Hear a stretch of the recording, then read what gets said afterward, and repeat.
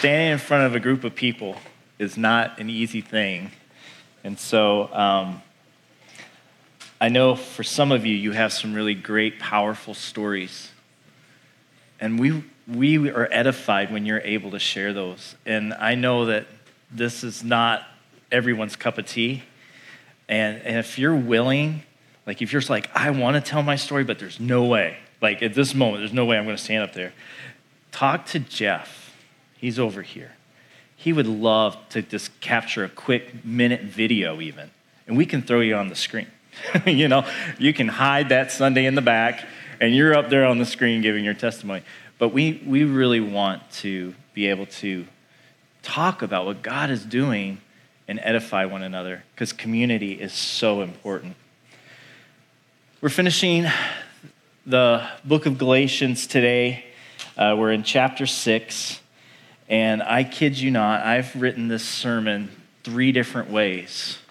And you're going to get all 3. I'm just kidding. I want to really focus in on community and relationship. Because, I mean, when we think about these letters, they're personal. Sure, the letter of Galatians was written in a region to many churches. And Paul is trying to encourage them, and he's trying to help them see false teaching and to not move away from Jesus. He wants them to really be in a deep, rooted relationship with the Lord. And it's personal. And we'll see that today as we finish. And the one verse that just kept sticking in my mind was verse 11. And I'm just going to read it, but then I'll read the whole passage. But verse 11, it just says, "See with what large letters I'm writing to you with my own hand." And it's personal to Paul. He knows people there. And he's like, I want the best for you.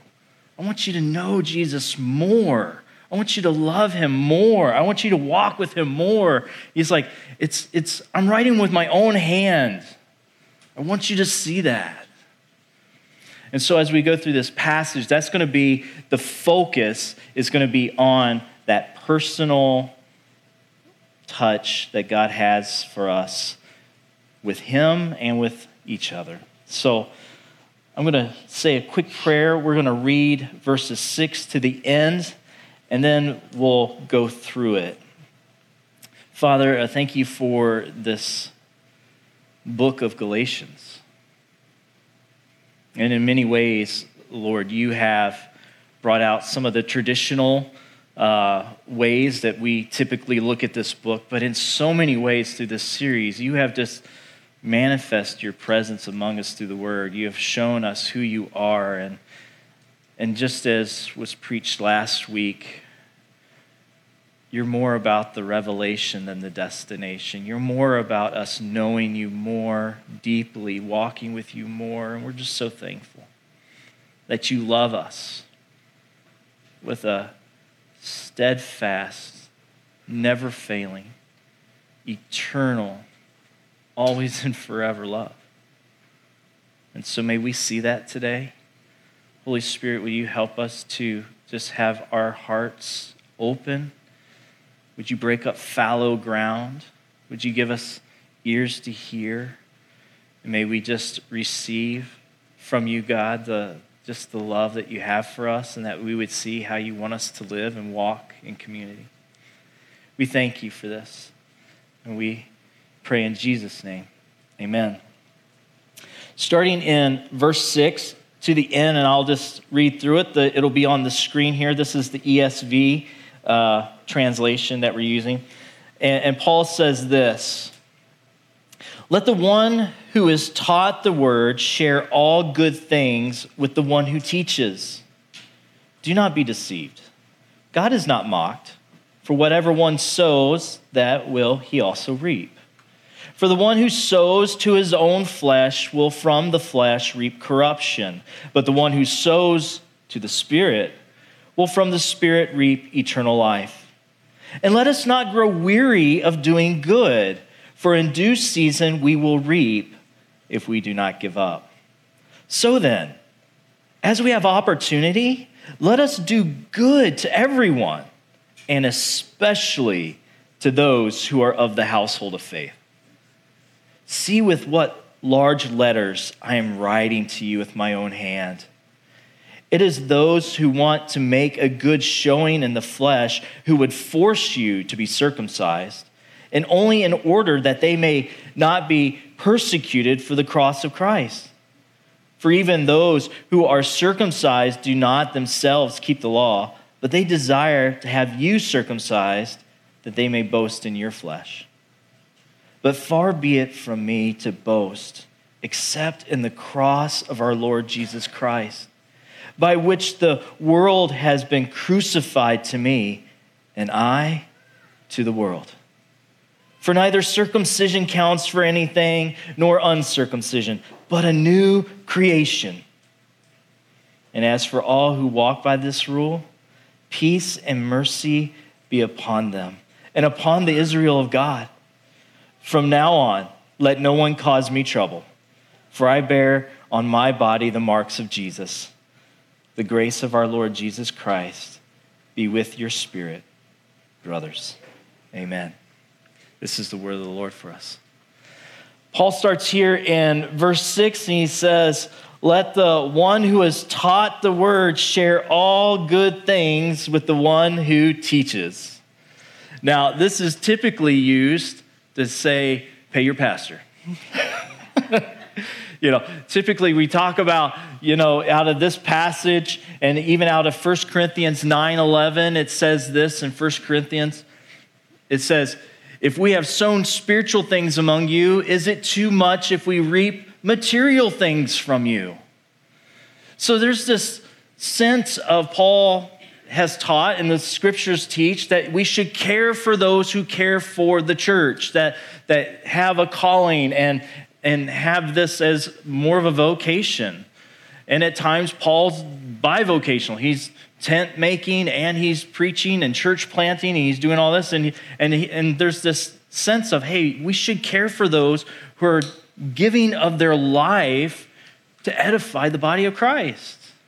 And this passage is typically used that way. It's like the one who teaches share all good things. So, you should care for those who are on staff, those who are paid ministers in the church. And in some ways we think, well, I give to the church, I tithe, and I know that goes to the budget, and the budget pays for my pastor. So I'm giving all good things. And that's a great use of this verse.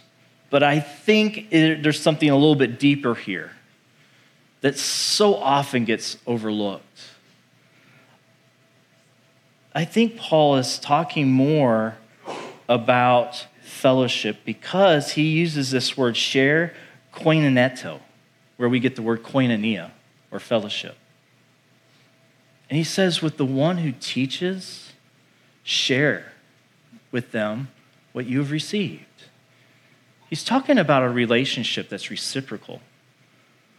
He's saying, as someone has poured into your life, share with them what God is doing.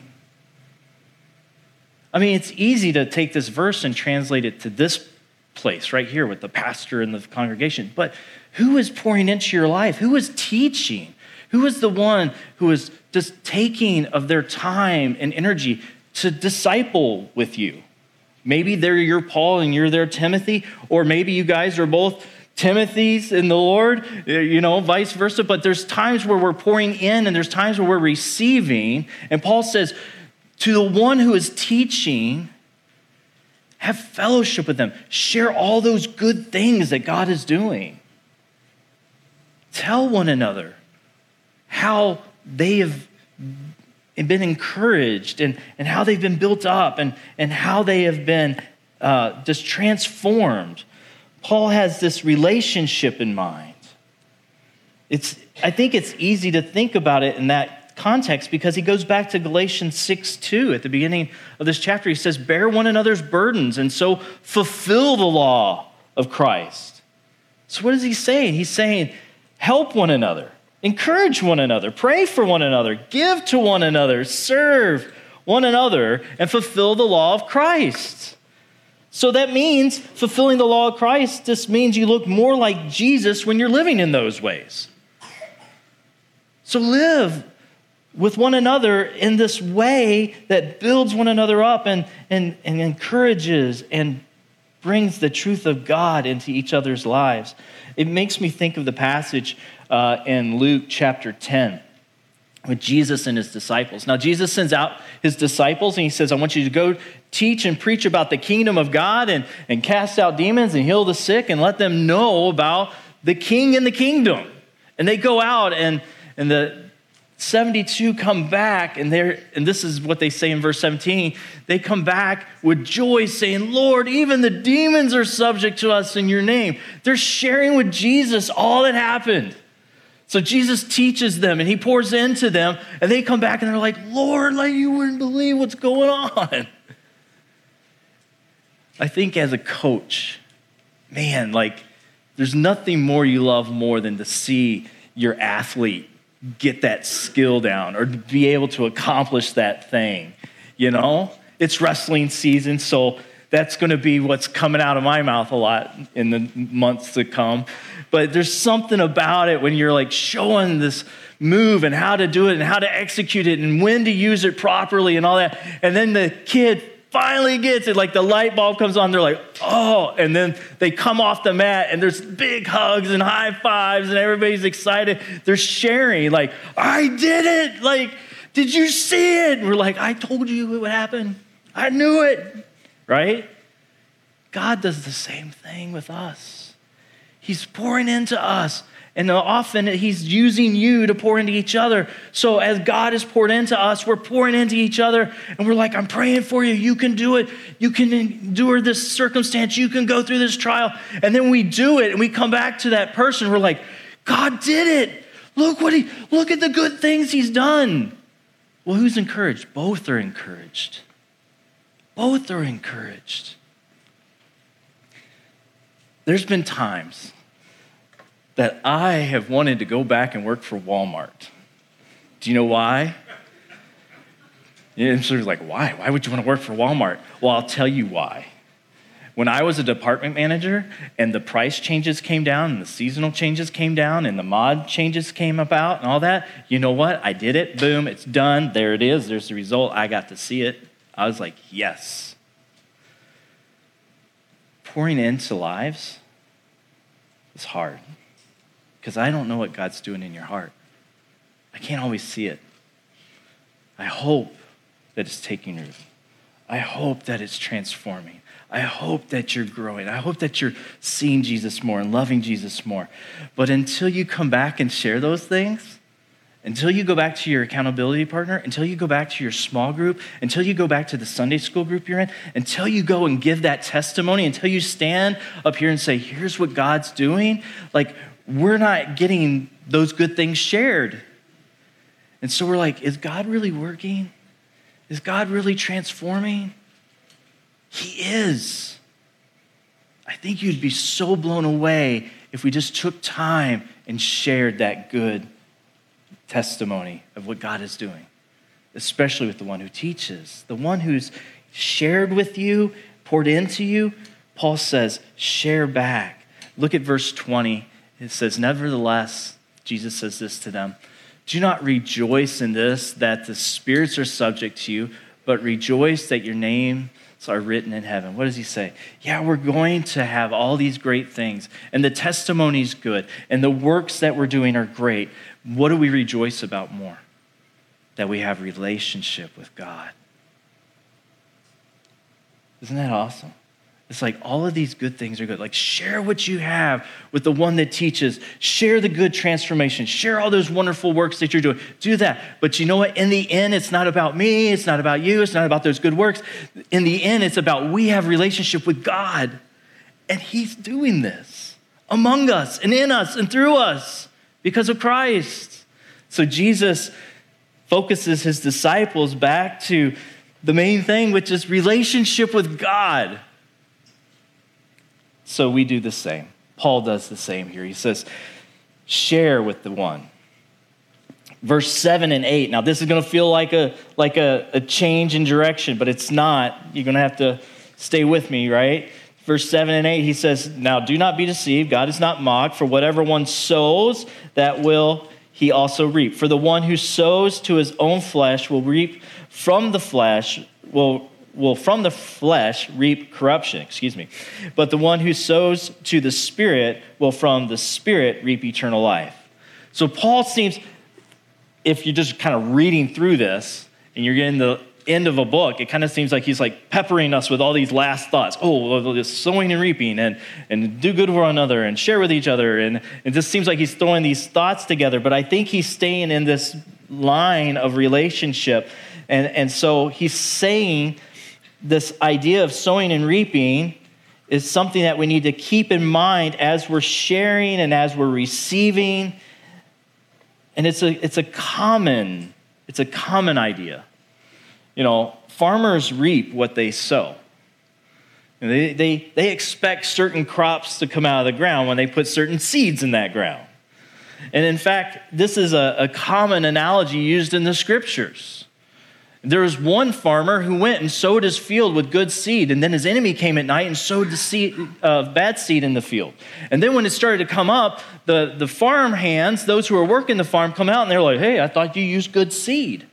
Like, this wasn't what we put out, was it? Like, did you have it? And the farmer says, well, just let it all grow because in the end, we'll sort it out. We don't want to lose the good. If we pull it up now, we will. So he says, let it grow. What's the point? The point is what you sow into that field is what comes out, right? This is a common understanding. So he's saying, don't think that you're going to sow poorly in your life and get good stuff back. He says, you're going to reap what you sow. So when the farmer plants his seeds, he expects those seeds to bear plants, and those plants produce fruit, and the bearing of the fruit produces more seeds, and those seeds get planted, and there's that cycle. So what Paul says is, the one who teaches you the good word, plant that seed. The one who's sharing with you, like you're sharing all good things, what is that? A harvest. You had this seed, you had this truth of God, and you shared it with me, brother. And I took it. I just sounded like Hulk Hogan. Yeah, I took it, brother. Oh my gosh. I'm sorry, I had to get out of my head or it would just been there all the time. So you took the seed and you gave it to me, and I put it in soil, good soil. And then a harvest comes out. And I bring that good harvest to you, and I say, look what happened, right? And so Paul is saying, don't be deceived. You're sowing. So someone is giving you good seed to plant into your life. The word of God, the teaching of Jesus, you're planting that into your life. So take action on it. Till up the soil of your heart. Remove the stones and those things that keep it from growing, and allow that transformation of the Spirit to take place and begin to bear fruit. Now, the fruit that blesses is talked about in Galatians chapter 5.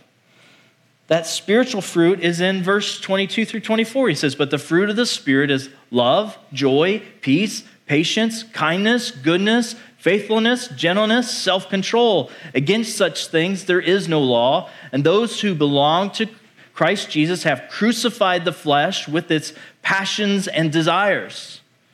And so we see that Paul's talking about this fruit that comes out because you have taken the seed, the word of God, you've planted into your life, and this is the result. This is the good transformation that comes about by the Spirit of God. Now my notes are upside down. I'm all out of shape here. There we go. So there's an argument that happened in Corinth. And we went through 1 Corinthians a while back, and there was an argument that rose up even among us. Same argument. There was an argument that happened in Corinth about the gifts of the Spirit. And the argument goes something like this. Some would say that the gifts make one more spiritual, and in turn, because you're more spiritual due to those gifts, well, then you must be more spiritual than other brothers and sisters who do not exercise those gifts or have those gifts. That is bad reasoning and bad theology. That's not true. It's not the gifts of the Spirit that make us spiritual. It's the fruit of the Spirit. That's what Paul's talking about. It's the fruit of the Spirit that makes us spiritual. Gifts are given. Gifts are given by God. We all will receive a gift. He tells us in the scriptures, all who come to Christ will have a gift. And you're to exercise the gift, whatever gift he gives you. And that is given. But character is grown. Godly character is grown. Now, we will not all have the same gifts, as the scriptures point out, but we are all to have the same character. We're all to have Galatians 5. Every one of us should look like that. Every single one of us. That's what God's doing in his people. And so he says, sow and you will reap a harvest. If you sow poorly, you sow to the flesh, well, then you will reap of the flesh. If you sow in the Spirit, well, then you're reaping eternal life. You're reaping spiritually. You're being changed. You're transformed. Galatians 5 is coming out of your life. So then he says this in verse 9 of our passage, and let us not grow weary of doing good, for in due season we will reap if we do not give up. So Paul says, exercise that character. You're walking in it, exercise it. Keep at it. Keep doing it. Grow deeper in it. Get better at it. He says, keep going. Keep going deeper with God in these areas that transform you to look more like Jesus, to walk in the identity in which God gave you. You are a new creation. What's he say later in our passage? He says, circumcision and uncircumcision don't matter, but what does matter? He says, what really matters is this new creation. That's who you are. You operate out of that identity. Now, you may falter and sin and stumble, yeah, but that's not who you are. If you're redeemed by Jesus, you're not a sinner, you're a saint. And you operate out of that identity. I am redeemed. I am beloved. I am a child of God. I am a son of the Most High God. He is my Father. I am his son. And yes, I do falter at times in the flesh today. I'm still in this flesh. But that doesn't change who I am. It just means I need to get this uprooted. I need to work through it. Why? Because I need more Galatians 5 in my life. Something needs to get changed. I got to get the rocks out. I got to get the roots out. I got to till up my soil more. I got to get good seed in there more so I have a better harvest. I need to be transformed. But this is who I am. I know who I am, and I know where I'm going, and I know who my Father is. So we operate out of that identity. We walk in that. And he says, and don't grow weary. You know, I planted a garden this year, and the last time we planted an in-ground garden, where we tilled some soil, was before we moved to Wisconsin, so 6 years ago. So the last 3 years that we lived in Maryland, we had a garden in our backyard, and very much like Wisconsin, the people who garden there, they're so much better at it than I am. And they really like to show me and tell me like what I could do better. But I did a garden. And there was that moment where I did pretty good at the beginning. It looks all right, and, you know, I'm putting in the work. And then you're like, okay, well, I got to put a fence up because the deer are going to start coming around. And then I got to make sure. I never did get rid of the mole. That little guy, yeah, I tell you what, next year, he's mine. But, you know, then the grass starts to grow, and the weeds start to come. And it's just like, oh, my goodness. And then you take that one break over, it's like a weekend. You just like, we're going to take the weekend off. We're going to go do something or whatever. And you come back and it's like Monday. And it's like all of a sudden it's like, whoosh, with all the grass and the weeds and stuff. You're like, where did that come from in 2 days, you know? And you walk out there and you go to, you know, to get it all pulled up and to take care of it so it doesn't overrun your plants. And what do? You do that big sigh before you get started. And the first thought is, why am I doing this? It's my wife's fault. She wanted the garden. You don't grow weary, though. You got to tend to it. You got to keep at it. You keep working, and you keep going. I could have given up, and I could have had stuff dying on the vine. I could have had a little produce. I could have had stuff choked out. I could have got something out of it. I could have just walked out there and been like, hey, look, we actually got stuff. You ever have wild like raspberries and stuff in your backyard and you're just like, hey, what a blessing. You did nothing. You didn't tend to it, didn't do anything, but there's some fruit out there and you're like, great. That could have been my garden. I could have been like, hey, there's some tomatoes. Okay. But we had produce for the whole season. Now, I didn't plant enough to give me extra. That's next year. Like this year, I was just kind of getting back into the swing, right? But I had to keep at it. I could have let it go. I could have given up. And if I had given up, then there wouldn't have been a harvest. It's the same with us spiritually. I mean, we go through hard things. We go through some tough seasons. And you do that spiritual groan, and you're just like, oh, what is the point? Why am I putting up with this? Why am I trying to extend kindness to this person who never seems to be kind back? Why am I doing this? Why am I going through that, God? And we could give up, but then you don't have the harvest. Because it's through the adversity, it's through those hard things that the Spirit is working and watering and God is doing something that he's bringing out a harvest. You don't just get Galatians 5. Man, I wish we did. It's like, I received Jesus. Boom, love, joy, peace, patience. Like we'd all be walking around, this maybe floating around and we'd be so perfect and holy. You don't get it. And you have to keep at it. The love I have today is not the love that I want. I want more, right? And let me be honest. Where you are, God wants you to have more too. He wants you to have more love, joy, peace, patience. He wants you to resemble Jesus. And he wants it for you more than you want it for yourself. Let's be honest again. So don't grow weary. Don't give up on what God is doing in your life. Keep going. Keep working at it. And he says in verse 10, he says, don't give up because we'll have a harvest. And in verse 10, he says, so then, as we have opportunity, let us do good to everyone, and especially to those who are the household of faith. As we have opportunity, that just means don't let the moments pass you by. Don't let them slip by. We all do. We have opportunities, and we just don't take them. Paul says, as you have opportunity, as you have this put in front of you by God, like, grab hold of it, do it. It may not be the easiest thing, but he says, as you have opportunity, be the hands, the feet, the mouth of the king in the kingdom. As you have opportunity, and you are the hands, feet, and mouth of the king in the kingdom, you will see the kingdom of God manifest in your life and in the lives of others. He says, keep doing good, and especially watch out for your brothers and sisters, especially those who are of the household of faith. And they don't just have to be brothers and sisters in this room. Those who bear the name Jesus are your brothers and sisters. Watch out for them, care for them, encourage them. And God will lead us in different ways to do that. But Paul says, as you have opportunity, take the opportunity. Don't let it pass you by. All right, how many of you guys homeschooled kids and made them read all the missionary biographies? Just me, okay.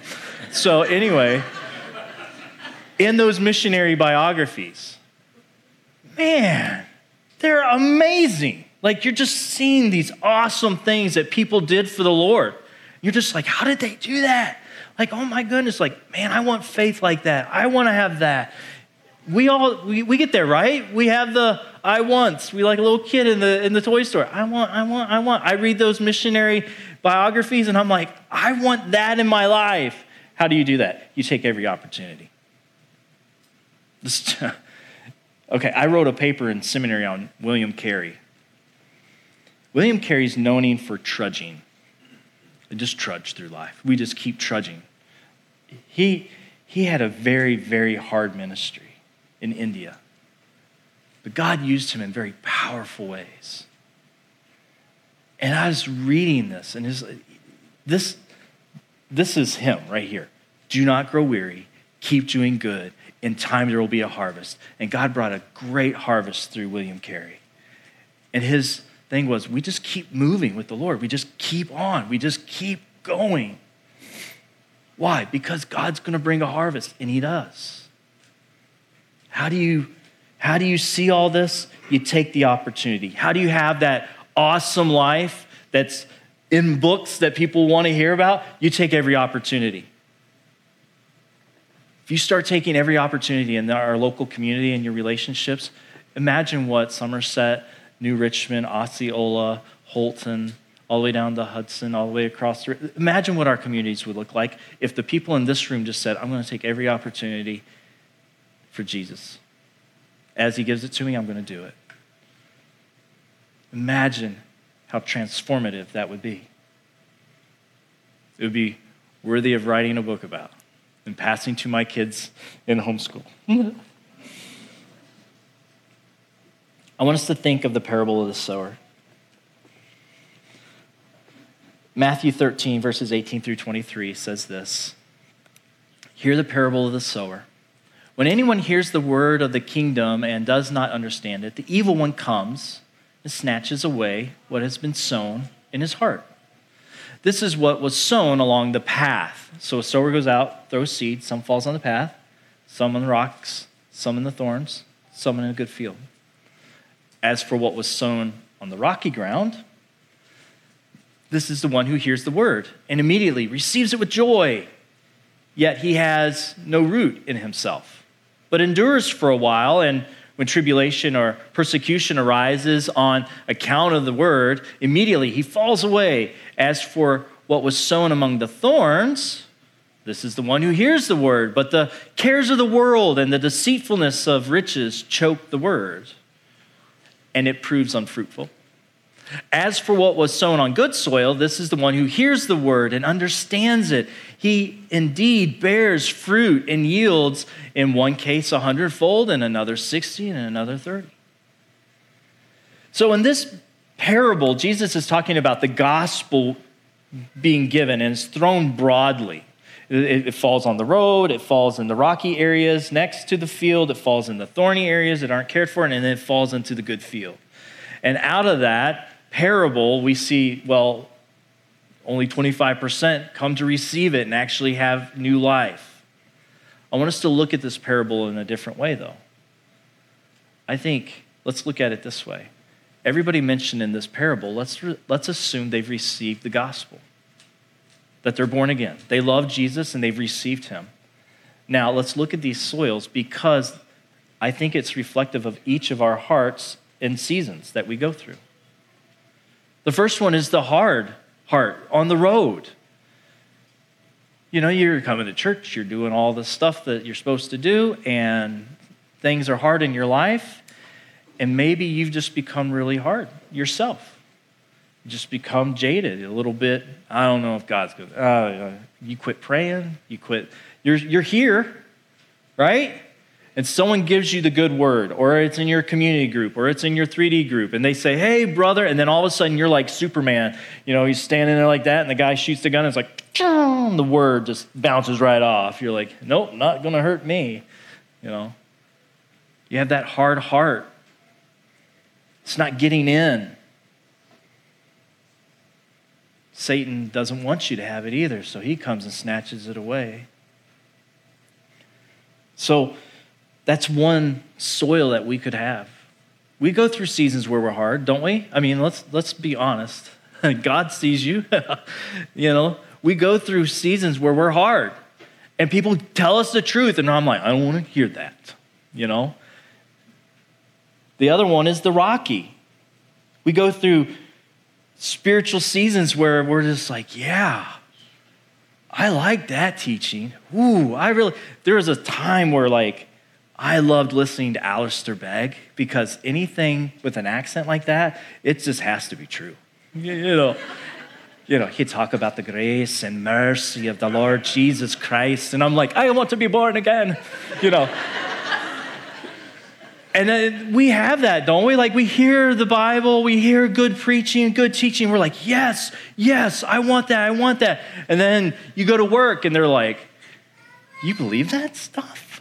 Or don't talk to that guy. Like, he's going to just want to be like that. He prays about all this, you know? Or you go somewhere else and you get persecution. Or your family starts kicking back. Oh, grandma's the religious nut. Here she goes again, or whatever. And all of a sudden you find that you're kind of on the outside of the group. And you don't like that. It's like, I lost my friends. I lost my influence. I lost what was happening in my life. It's like, this Jesus has really cost me. And so we kind of shrink back. We're like, I'll just tone it down.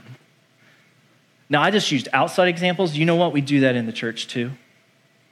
You have a young man, young woman on fire for the Lord. They're like, hey, let's do this. Let's Bible study. And they're just excited. And they just want to do everything. And they want to, let's serve. Let's go out. Let's go do this. And they just want to do all that they can for the Lord. And what do you do? Like, hey. Calm down, man. It's a marathon, not a sprint. Who just said a marathon? Somebody heard it. Yeah. It's a marathon, man. Like, calm your zeal down. And we squash each other in the church too. Man, if you're on fire for Jesus, be on fire for Jesus. What does he say in Revelation? I would rather you be hot or cold, but as you're lukewarm, I'm going to spit you out of my mouth. You know what? He doesn't want a lukewarm church. He wants a church on fire. So we back off, and what do? We have persecution, and so we have fear of man, and it's rocky soil, and we kind of just let that happen, and it just back off.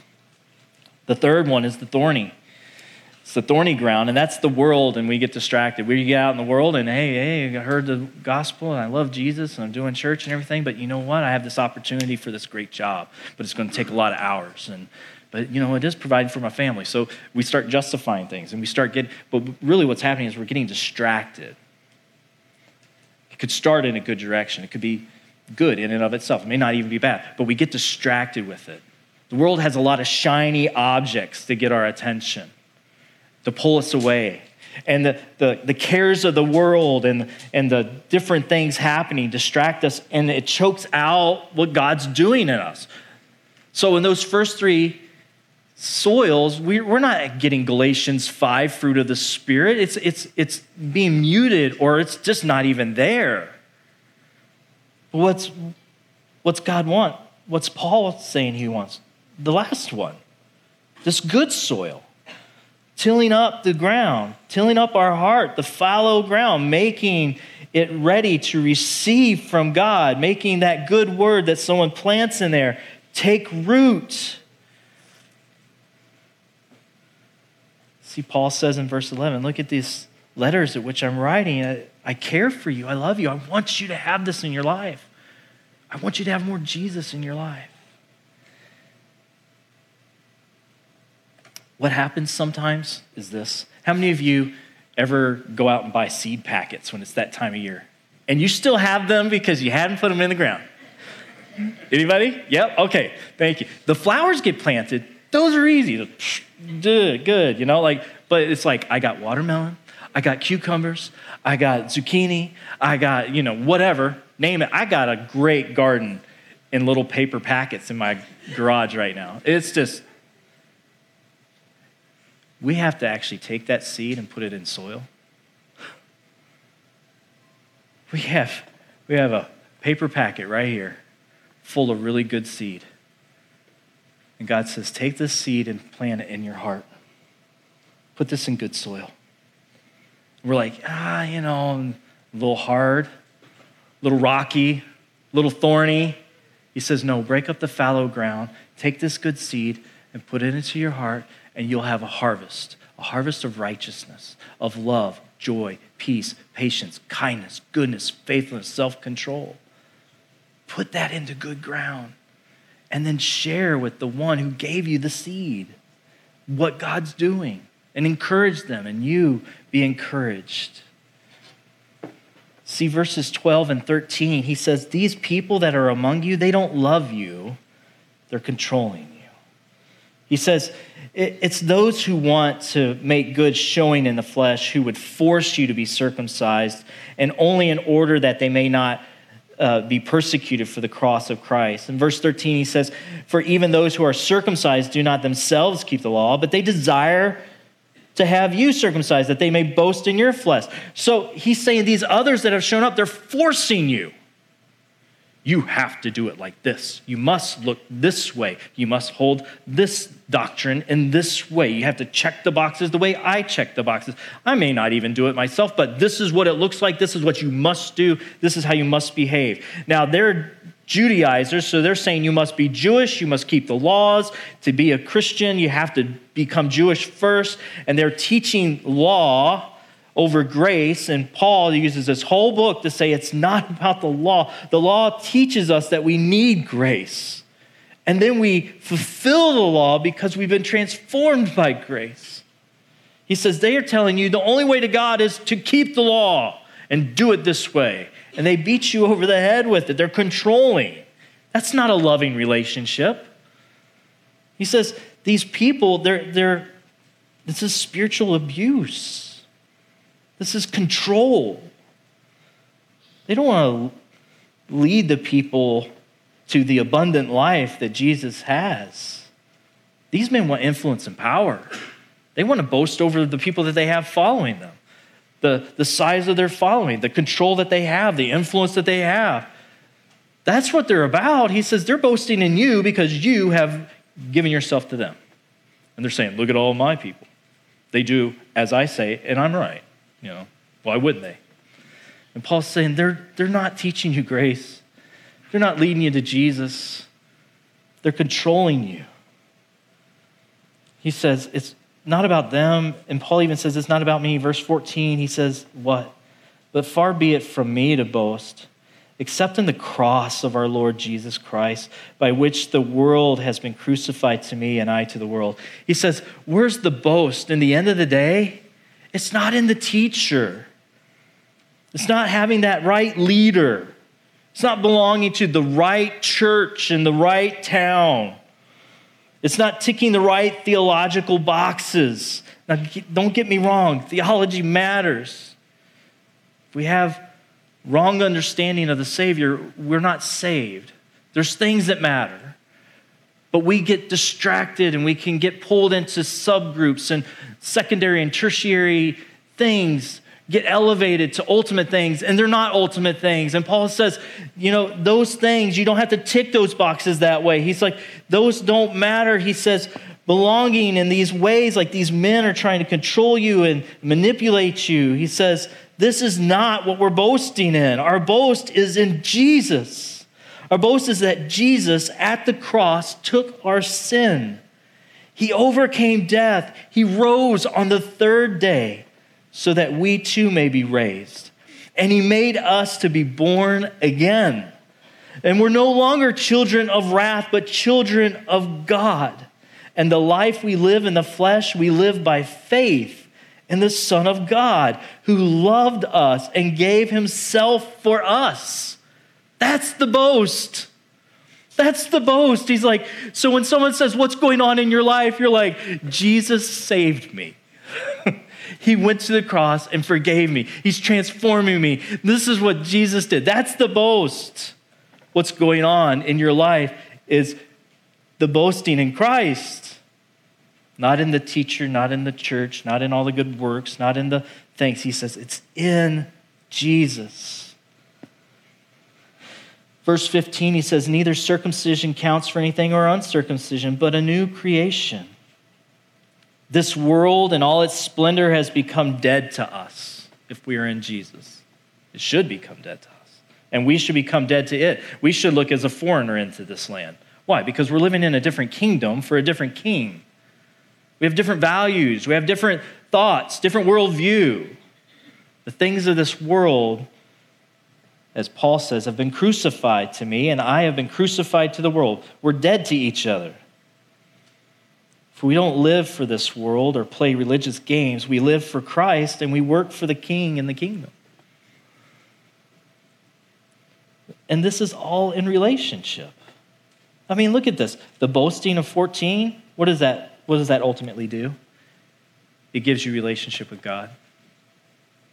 Paul says, why am I writing this letter? Because of a relationship with you, my love for you. All of this is in community and relationship. Community with God, community with each other. It all goes back to Jesus and the greatest commandment. Love God, love people. Verse 16, He says, and as for all who walk by this rule, what rule? The boasting in Christ rule. All who live by this rule, peace and mercy be upon them and upon the Israel of God. What is the rule? Boasting in Christ. Live in that rule. If you get up every day and you're saying, God, thank you for another breath. Thank you for this day. Thank you for the work that you've done in my life. Thank you for the grace and the mercy and the kindness you've shown me. Thank you for all that you've done and all that you are doing. When I set my mind there, Romans 12:1, when I changed my thinking and set my mind there and I'm boasting in Christ, it changes the whole outlook of the day. It changes the whole outlook of that circumstance, that moment. And he says, and when we're living that way, by that rule, by boasting in Christ, then we have a blessing of peace and mercy. And here he says that blessing and mercy is upon the Israel of God. Now, he uses this because of the Judaizers. He's not talking about the church replacing the people of God. Some people will use it that way about replacement theology. And I'm not going to get into all of that. What he's saying here is by faith, all of us come.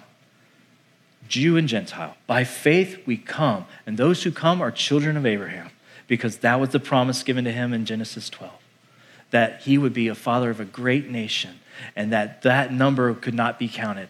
And that extends to Jews and Gentiles. We are grafted in as Gentiles into the promise that he has given to Israel. And so here he says, the true Israel of God are those who truly come and see Jesus as Messiah. By faith, they have come. It's not about keeping the law. That doesn't make you a true Jew of Israel. It's Jesus that makes you true. It's faith. It's coming and receiving what God has done. So he says, no longer, verse 17, from now on, let no one cause me trouble, for I bear on my body the marks of Jesus. He says, no longer am I going to be troubled by these guys or anyone else. He says, I have suffered as Christ has suffered. I love him. I know my standing in him. You know him, you love him, and you know your standing in him. Let no one trouble you any longer. Yes, in this world we will have trouble, but Christ has overcome this world. It's guaranteed we're going to have trouble. Jesus said we would. He says, I've suffered as Christ has suffered. I bear those marks, but let no one bother me anymore, for I am in him. And I have these marks that show that he is mine and I am his. He says, so the grace of our Lord Jesus Christ be with your spirit, brothers.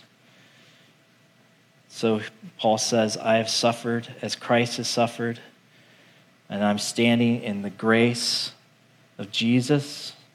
May that grace be yours as well. May you stand in the grace of Jesus, and may that minister to your soul. The grace of Jesus. Boast in Christ. Go by that rule, and you'll feel the grace of Jesus in your soul.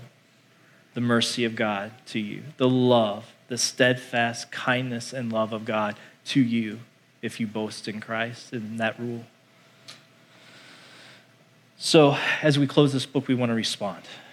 That's the point, right? Why do we read this? To get a good nugget here and there and go home and say, hey, I heard something, I'm going to put it up on Facebook. Here's a little quip. Pastor Rob got it, and I'm sure it's not his because it's too smart. What's the point? Why do we do this right here? To encourage one another, to hear from the Lord through the Spirit, to hear through his word, to take this seed and to plant it, and to respond. Why do we have the prayer people up here every week? It's so you have an opportunity to respond. As was shared by our sister, just how her faith has grown in community, your faith grows in community. You need to respond. So here's some questions to help us think through the end of Galatians to respond. What stage is your field or your heart in right now? Where are you? Just take a quick evaluation. What's your ground look like? You know, the Spirit knows. What fruit needs to mature right now? You know, when I look at my garden and I see it's like, oh, a couple more weeks and that's going to be ready. Oh, this one's ready tomorrow. This one's ready right now. Oh, that one's overripe, you know. what is God doing in your life? What fruit is he growing? Is he maturing? So what fruit needs to mature right now? What area is he working in? What part of Galatians 5 do you really sense that the Spirit is saying, I got my finger on this attribute, and I want you to grow in this one? So then what needs to happen to bring about that harvest? So as you examine the soil, as you see what the Holy Spirit's doing, he's saying, to make this happen, do this. What is that? What step would God have you take? What needs to change in your life to bring about that harvest, to bring about the maturing of that fruit? Maybe you're weary. We were talking about that earlier. Don't grow weary. Don't give up. Maybe you're weary. Maybe you have been going through some really hard things. Share that with somebody. Say, hey, I'm weary, and here's why. Here's what I've been walking through. Here's what's going on in my life. Here's where I need prayer. Here's where I need encouragement. Here's where I need someone to serve me and my family. Here's where we have need. Like, I'm growing weary. I'm about to give up. Don't give up. God gave you all these people to help you so you don't have to give up, so they can minister to you and encourage you and be the hands and feet and mouth of Jesus to you. What encouragement, help do you need to be strengthened again? Scriptures say to strengthen our feeble hands, or our feeble knees, and strengthen our weak hands, right? How do we do that? Going to God and going to each other.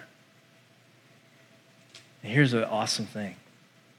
As we do that, as we share these things, as we get prayer for these things, as we see God working in these areas, those whom you go to today and share with and pray with and talk to and get advice from and counsel from, as God puts good seed in your field, you can go back a week, months later and say, hey, here's the result. Here's the good harvest. Look what the Lord has done, and you can rejoice together.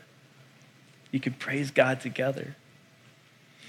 So I'm going to pray. Our worship team's going to come up and lead us in worship.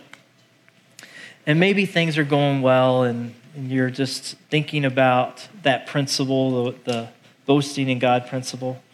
Well, that's what that time of worship is. It's a time to respond, and it's also a time to respond to God, that you can just worship him, not just in this moment, but every time you gather.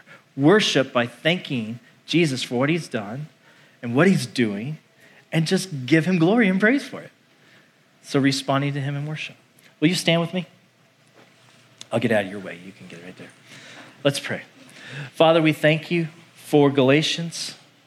We thank you for how you love us and how good you are to us. And so in this moment, as we sing, may we just reflect on Jesus and his goodness and his kindness towards us, and may we just exalt him. But as we think of those questions, maybe we just need to take this time while others are singing to go over to the side with somebody on the prayer team and just say, hey, pray for me. Here's what the Spirit was showing me about my heart, my field, my circumstance. Hey, I'm growing weary, whatever it may be. Or maybe they just want to share that good testimony and they want a brother or sister to hear it and just give a prayer of thanksgiving together. Whatever that response may be, may we feel at liberty to do that. You receive all of it at the same time. Everybody's thoughts are moving right now, God. It's an amazing thing. Everybody in this room can be thinking of something different, unless I say purple elephant.